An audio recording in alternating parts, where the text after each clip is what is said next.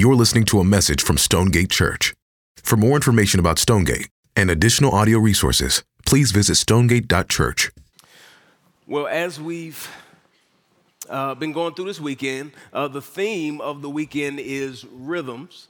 And so we've been talking about those rhythms, those things that we do to enjoy Jesus, the things God has given us to help us grow in Him and to love Him more and to enjoy Him as we should. And so we'll kind of continue in that today, this morning. We're going to talk about the state of your faith. That's what I want to talk to you about this morning, the state of your faith.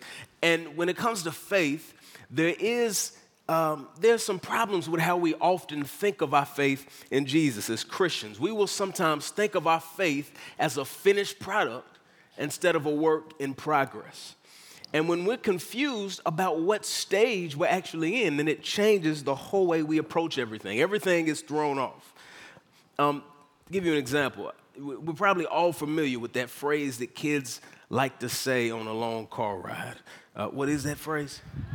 Are we there yet? And I used to see this in movies and chuckle to myself. That's funny. This is not a laughing matter.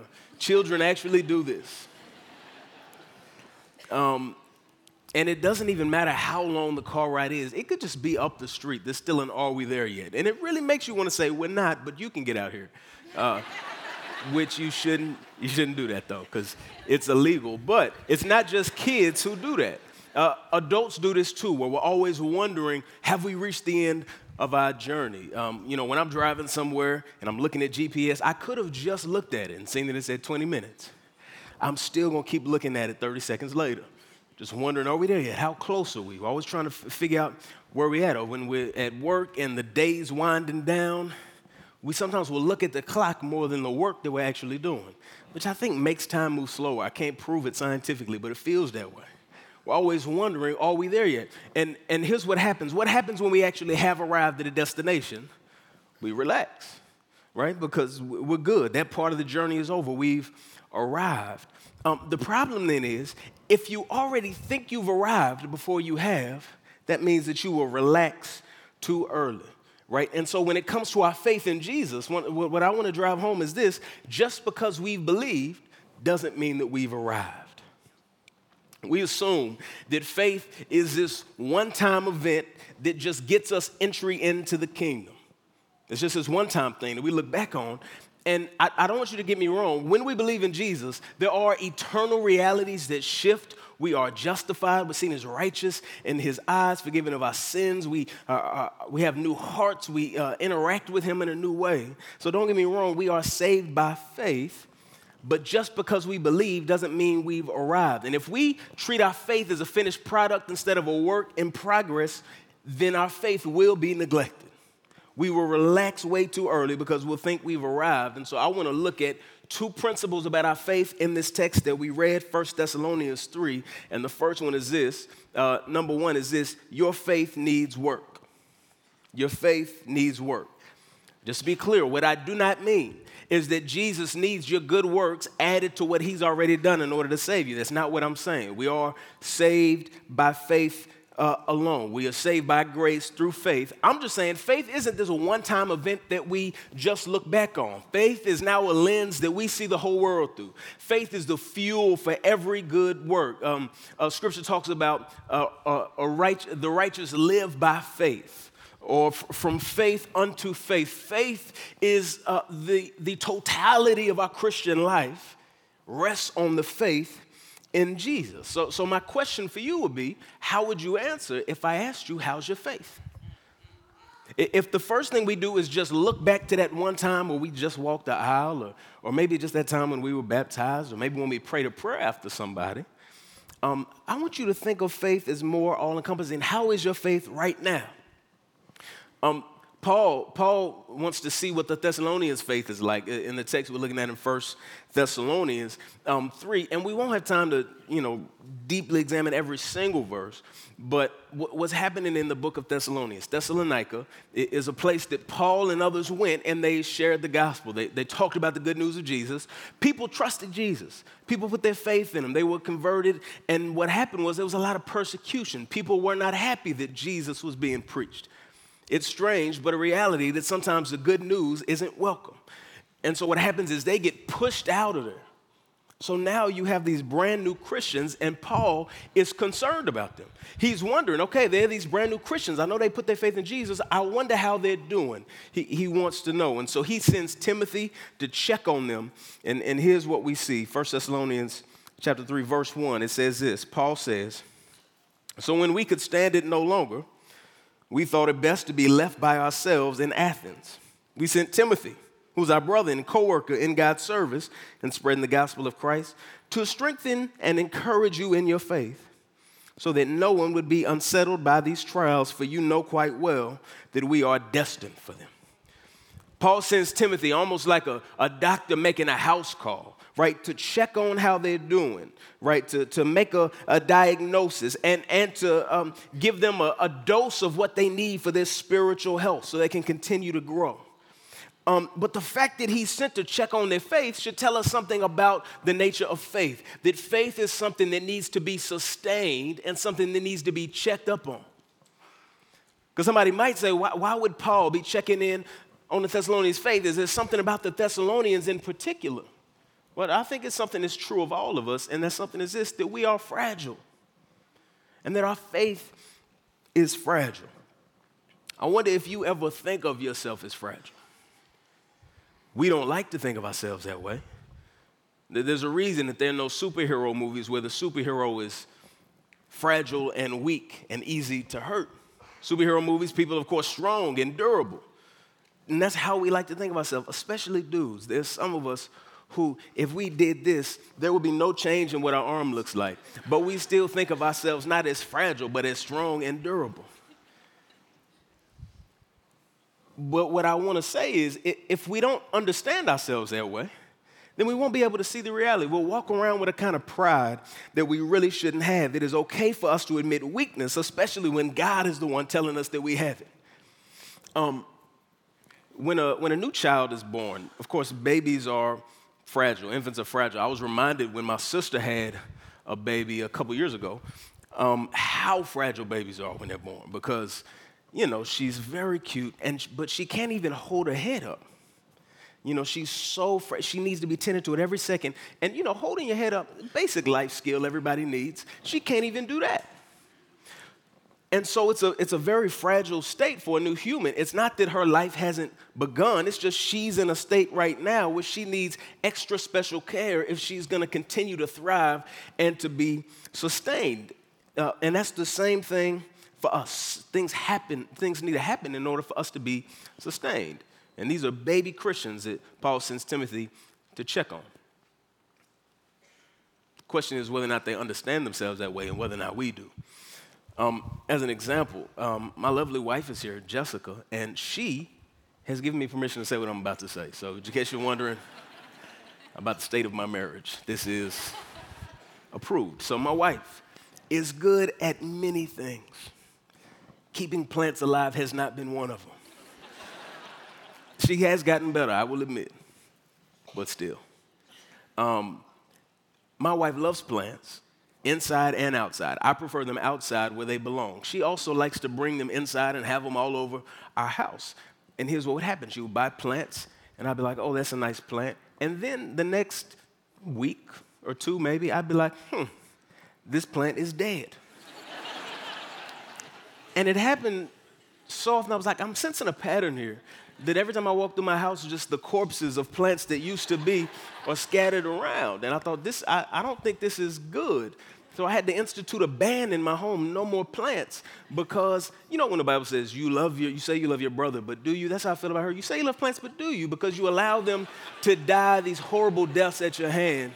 She was a serial plant killer. And so what that means is I had to put that ban in place. But there was a compromise that we reached. I was like, you know, what about fake plants? Fake plants are great because they look real. Depending on where you get them from, they look real, but they don't require the same maintenance. Because for a fake plant, you can forget it even exists. And you can just pop up 2 years later, it'll still be there looking exactly the same. Doesn't need to be watered, doesn't need sunlight. This is the kind of plant that even a serial plant killer can have. Again, she's better now. This is just for our conversations later. Here's what happens. We treat our faith like it's that fake plan. Something that you can just put in the corner, that doesn't need to be looked after, that doesn't need any attention, that you can completely forget about. And then when you pop up, it's in exactly the same state. Whereas Paul wants us to see our faith more like that real plant that needs sunlight and that needs water, that needs things to nourish it so that it can thrive and grow. And so it's Paul sends Timothy to check on them and to give them what they need to strengthen and encourage them. He's going to give them the water and the sunlight they need in order to grow. Believing in Jesus doesn't mean you've arrived. And what Paul is going to point out is that there are particular dangers, right, that threaten our faith. Real dangers around us in our world. Verse 3, he says he doesn't want any of them to be unsettled by these trials. Verse 5, he says, I was afraid that in some way the tempter had tempted you. Right? He's saying our faith is under attack, and he points to two main dangers, trials and the tempter. And this is part of what's important about not seeing our faith as a finished product, is that our faith can be affected by life. It can be affected by the world around us. You can't just leave it in a corner. And so I want to look at those two main dangers that he brings up. The first one is trials. He says he doesn't want to be unsettled by these trials. I think he's mainly thinking of the afflictions that come from persecution, the very reason that he got pushed out of Thessalonica. Those trials. They faced a kind of persecution that we're not as much familiar with in the United States in our time. More severe than that. But that's not to say that we won't face anything. There will be pushback from trusting in Jesus. There will be things that make us want to shy away. This is kind of natural human instinct. When something doesn't go right, we just naturally don't want to do that thing again. Right? You touch a stove and it burns, you don't touch it again. You have a conversation with somebody and it gets really strange, they start acting weird, then you don't want to have that conversation again. And what can happen is over time, that can encourage us to lean away because we always want to take the easy road. We don't want to go against the current. We want to go the easy way. We can be unsettled by those trials. It's not just persecution kinds of affliction. No, there are other kinds of trials that can shake our faith.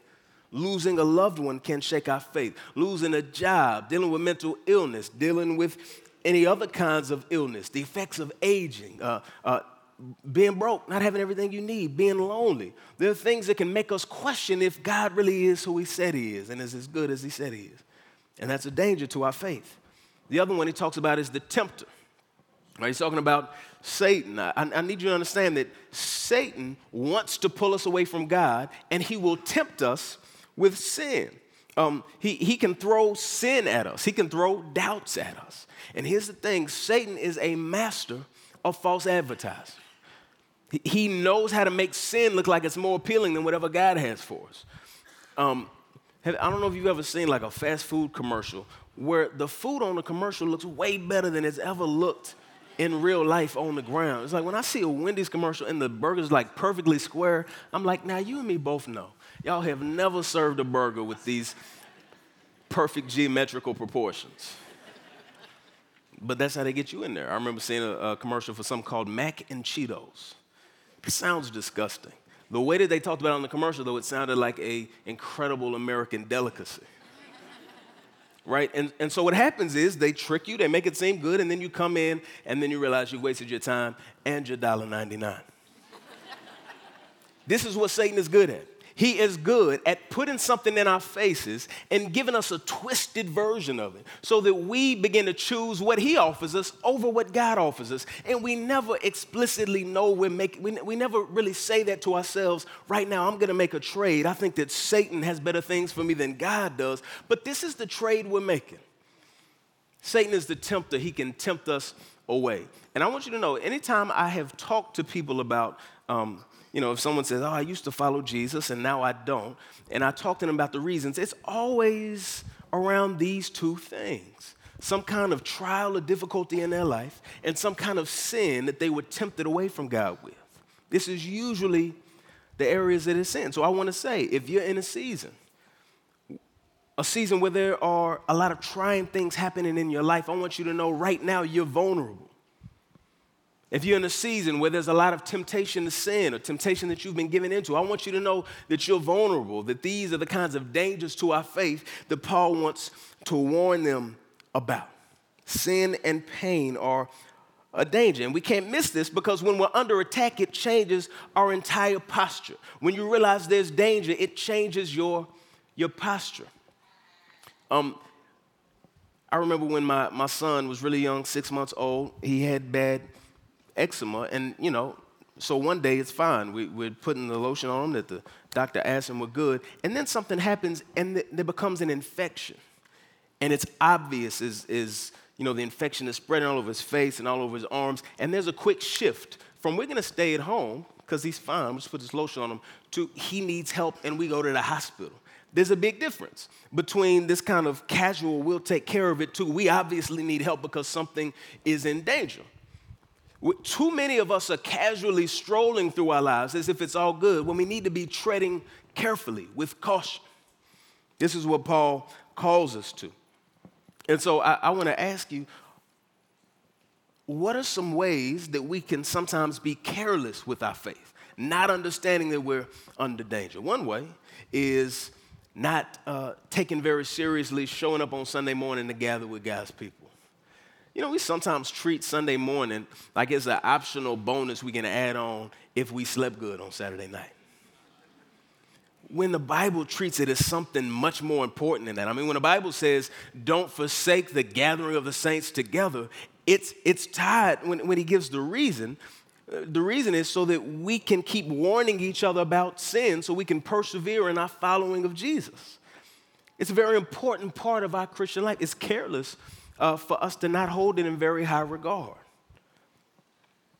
Especially if the reason we don't make it is because we kept telling ourselves on Saturday night, this is the last one I'm going to watch.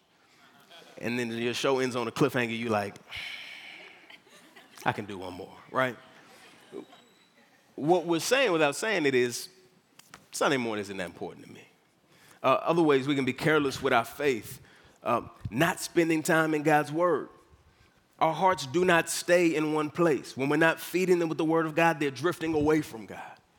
Not spending time in prayer. Living life as if we are just completely dependent on ourselves. We got this, we're good all by ourselves. Not communicating with the Lord. Not giving time to relationships with other believers. As if you can just walk this difficult walk all by yourself. Hiding sin. A refusal to confess your sin to anybody else. Right? These are ways that we're careless as if it's fine. Nothing to see here. When Paul is saying there's actually dangers around us, and so we should tread carefully. This is what he says in verse 6. This is what the kind of report Timothy brings back. Verse 6. But Timothy's just now come to us from you and has brought good news about your faith and love. He's told us that you always have pleasant memories of us and that you long to see us just as we long to see you. Therefore, brothers and sisters, in all our distress and persecution, we were encouraged about you because of your faith, for now we really live since you are standing firm in the Lord. How can we thank God enough for you in return for all the joy we have in the presence of our God because of you? Night and day we pray most earnestly that we may see you again and supply what is lacking in your faith. So Timothy, sent on that doctor's house call, comes back with a good report. Right? He's saying they have fond memories of us, which means that all the naysayers who pushed them out, who said those guys are fake, who said that news isn't good and it's not real, Timothy says, no, they have fond memories of, they remember us as we were. Verse 8, Paul says, now we really live since you are standing firm in the Lord. Paul, he loves them so much that his joy is tied to how they're doing, right? And he even says, basically, if you were not standing firm, it would be almost like my death. He says, we really live since you're standing firm. I want you to know there's a big contrast between the stuff he talked about earlier, being unsettled by trials, and then what he talks about here, standing firm in the Lord. Those are opposite pictures. There's one that when the ground shakes, you go down. The other is when the ground shakes, you're able to stand firm in the midst of that. That brings Paul joy. He's saying that's the kind of faith that we hope to see. It's almost like the terminal train at the airport. And you get on it, and right before that, a voice comes over the intercom that says, hey, just so you know, this train is about to move. You should probably hold on to something. Often people ignore that, and the train goes, and then they go because they didn't listen to the warning. And when people fall from not listening to the warning, I never feel bad for them. There was literally just a voice that said, just warning you, hold on. This text is God's voice coming over the intercom to us saying, here is a warning. There's shaky ground beneath you.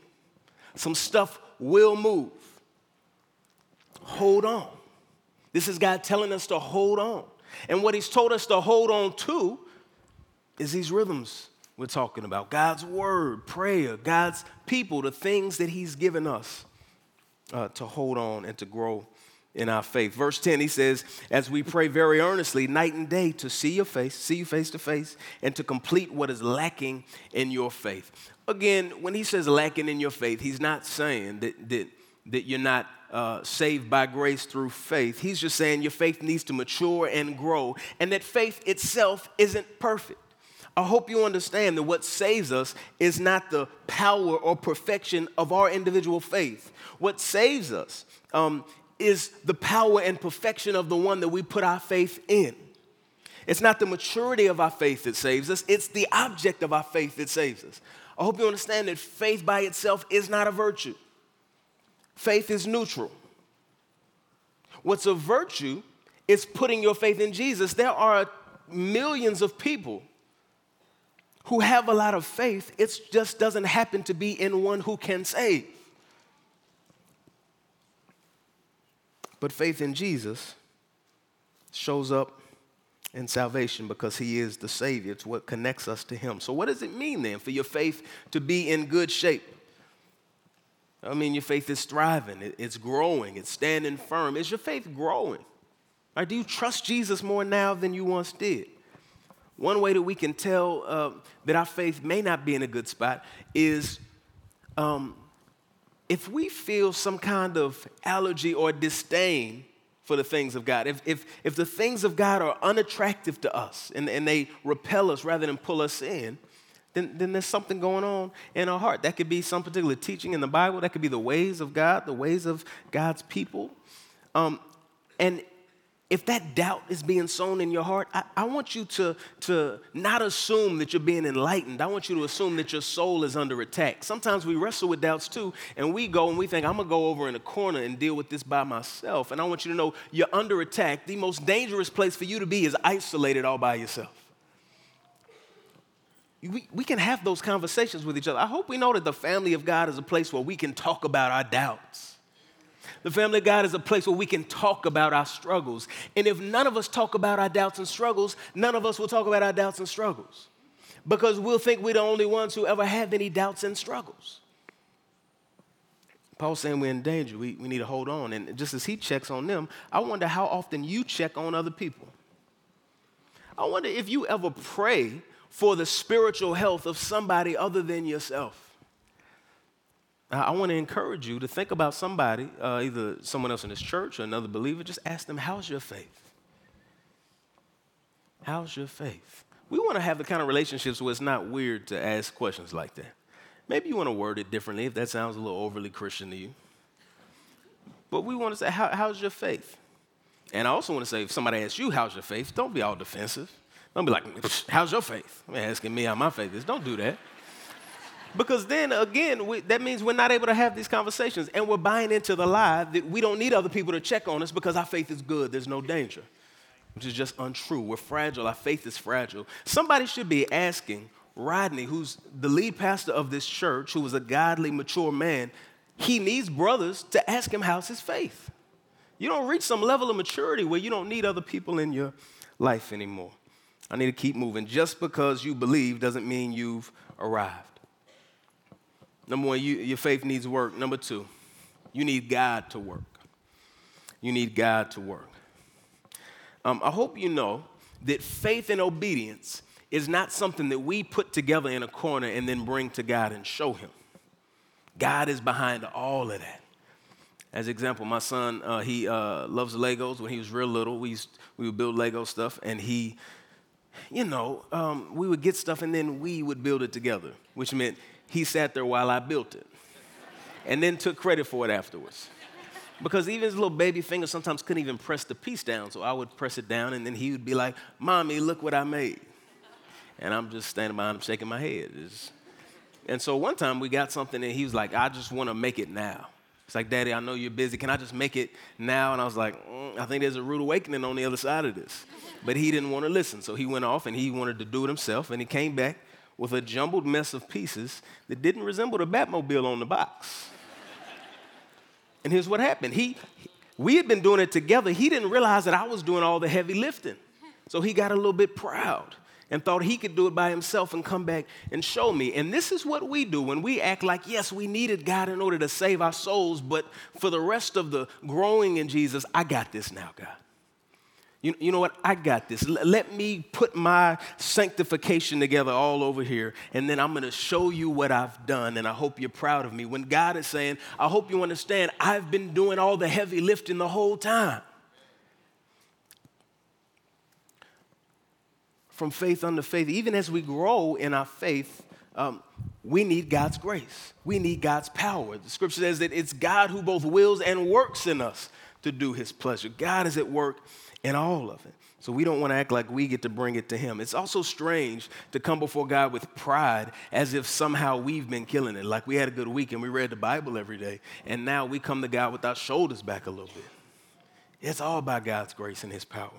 Verse 11, he says this. He's going to follow up what his encouragement, what God has already done, with a prayer that God is going to do more in their lives. Verse 11, now may our God and Father himself and our Lord Jesus direct our way to you. And may the Lord cause you to increase and overflow with love for one another and for everyone, just as we do for you. May he make your hearts blameless in holiness before our God and Father at the coming of our Lord Jesus with all his saints. Amen. It's a prayer for them, right? So first, he prays that they'll be able to visit the Thessalonians because he loves them, wants to see them. Second, he asks God to increase and to cause them to increase and overflow with love for one another. You see, he's praying that God would cause that to happen, right? Because God is the one who's doing the heavy lifting. And he's excited about their faith, and he's praying that the love would continue. And I want you to understand that faith and love are always seen side by side. Faith and love are kind of like best friends who are inseparable. You never see one without the other. And what will happen is sometimes we will think of love as a bonus that gets added to faith sometimes for the most spiritual people. Paul is saying, no. The greatest commandment is to love God and to love neighbor, and those two things will always be together. Jesus is, of course, the perfect example of love that we see in Scripture. This is how Scripture even gives us categories for love. For by this we know love, that Christ laid his life down for us. And then he says, and you also should lay down your life for one another. And because we separate faith and love, sometimes we'll get to a spot where we'll gauge how we're doing as believers.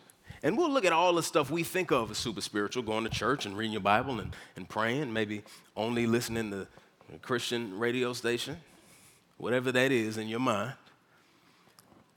But we won't look to love very often. We won't ask ourselves how we've been loving our brothers and sisters. We won't ask ourselves if we've encouraged anybody or spoken the truth in love to anybody. We won't really ask ourselves if we have even thought about our neighbors, much less tried to do good for our neighbors. This is Paul's prayer, that they would increase in love for one another as other believers and for others. Are you increasing in love for others? Has your love for others increased? This is Paul's prayer for them, and it's one of the ways we can gauge how our faith is doing. Your love for God shows up in your love for others. This is why John, the Apostle John, when he writes, he says, look, you say you love your brothers, or you say you love God, but you don't love those that you can see. You can't see God. You can see your brothers and sisters right in front of you, and you don't love them, so you're a liar. That's some boldness. John writes them a letter and says, y'all are a bunch of liars. Here's why. Our love for our brothers and sisters and our love for our neighbors, it's almost like a lie detector test for our love for God. You say you love God. Let me look at this lie detector test, your love for your neighbor and for others, and I'll be able to tell you if that's the truth. We also want to pray with Paul that we be able to increase in love and overflow with love for one another and for others. Verse 13 is the third thing he prays. He says, may he make your hearts blameless in his holiness before our God and Father at the coming of our Lord Jesus with all his saints. Amen. He says, blameless in holiness. Nothing we can be blamed for, no fault found in us. And I think right here he is talking about a perfect blameless. And he says, before our God and Father at the coming of our Lord Jesus. I mean, Jesus comes back and we stand before the Father, and the Father looks at us and calls us blameless in holiness. We're talking about before the God who the Bible doesn't just say he has light. The Bible says God is light. In him there's no darkness. The God who has never sinned. The God who, if you look in our lives back a couple minutes or a couple hours, you will find sinful thoughts, sinful actions, sinful intentions. If you look at the last 1,000 years of God's track record, you will find no sin. You look at the last 1,000,000 years, you look at the last 1,000,000,000 years, through all of eternity past, you will never be able to find a single sinful action, thought. You will never find a lack of compassion, a lack of love. You will find nothing but absolute, perfect, pure holiness. And that's the standard that God holds us to, and yet we will stand before him blameless in holiness. Jesus will make us perfect. That Jesus will present us, that we're not trying to make ourselves holy and blameless and then present ourselves to God. Jesus said, I'm going to come and live the perfect holy life. I'm going to give them my record, and then I'll present them to the Father. God presents us to himself. I wonder if you ever think about your faith in light of the second coming of Jesus. That's what the book of 1 Thessalonians is so much about, that Jesus is coming back. And he's promised that when he comes back, we'll be blameless in holiness before God. Our future is secured by his past, what he's done. So look, if our hope for our eternity is based on us and what we can do in between now and our last days, we don't have any hope. Because even as we grow, we couldn't be good enough. But Jesus grabs a hold of us and presents us to God. So if you ever look at your life and the trajectory of your growth isn't going as fast as you would hope and pray, I love that that's your desire. I want to encourage you to continue in that.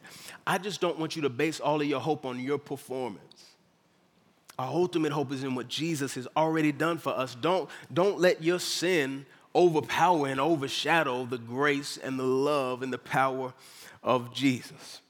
Right? So our faith needs work, but we need God to work. God is the one who does this in us, and God is the one who presents us to himself in blamelessness. There may be some people here today who are thinking, man, if I am standing before the God of the universe, I don't think blameless in holiness is how God would judge me. We all have stuff we can be blamed for and that we should be. And we can just try to do better. We can try to do better and say, I would like to be blameless for God. Let me just try harder. But sometimes we try and fail. Often we do. And even if we could learn to be better and be perfect from here on out, we still have all the sin that we've already committed. How can we be perfect, holy, and blameless before God? Right, so you may say, yes, I'm guilty of making a lot of mistakes, but Jesus says, I can make you blameless. Right? You may say, no, I've made a lot of people hurt, but Jesus says, I can make you blameless. You might say, no, but I'm guilty of lying. Jesus says, but I can make you blameless. You might say, no, I'm guilty of lust. Jesus says, I can make you blameless. You may say, no, I'm guilty of bitterness. Jesus says, I can make you blameless. Put whatever you want in that first blank. Jesus still says, I can make you blameless. And this is an offer that he makes to all of us because of what he's already done. Right? There's a long list of stuff that we can be blamed for. I want you to know that Jesus goes to the cross and he pays for sins. And that as Jesus takes the debt of sinners on himself, takes what we deserve on him, we can be forgiven of it. If you're here today and you don't know Jesus, or you're not really sure where you are with Jesus, I want you to know this is what Jesus is saying to you this morning. I can make you blameless. He calls those who are weak and weary to come to himself. And if you're here today, you're discouraged in your growth in your faith, I want to remind you that Jesus does the heavy lifting. And he's called us to trust him, to follow after him, to lean into the rhythms that he's given us to grow. And he's going to make us more and more like him. And he one day will present us perfect in holiness and blamelessness before his God. So I want us to hold those two things together, that our faith does need work, but that we ultimately need God to work. So that as you look at your life and you ask yourself, am I there yet? If the end goal is holiness, am I there yet? I want you to look to the second coming of Jesus and the promises of Jesus, so that the answer will be, no, I'm not there yet, but I will be. Let's pray. Father, we come before you in Jesus' name. We thank you for Jesus. God, we thank you for sending such a loving and kind Savior for us. God, we thank you for such a powerful gospel. God, we thank you for the ways that you turned us around when we were running from you. God, and we pray you to help us to rejoice in your good news, Father. I pray for my friends who are here today who don't know Jesus or not sure if they know Jesus. God, I pray that you would help them to see your love and your grace, God. And I pray for those of us who do know you, God, that you would help us to grow in our faith, that you would protect us, God, that we would protect each other. God, that we would trust in your power to keep us while also trusting you enough to fight to obey what you've called us to. And God, we cannot wait for the day when your son comes back, when the clouds are rolled back as a scroll. The judge is before us, and yet somehow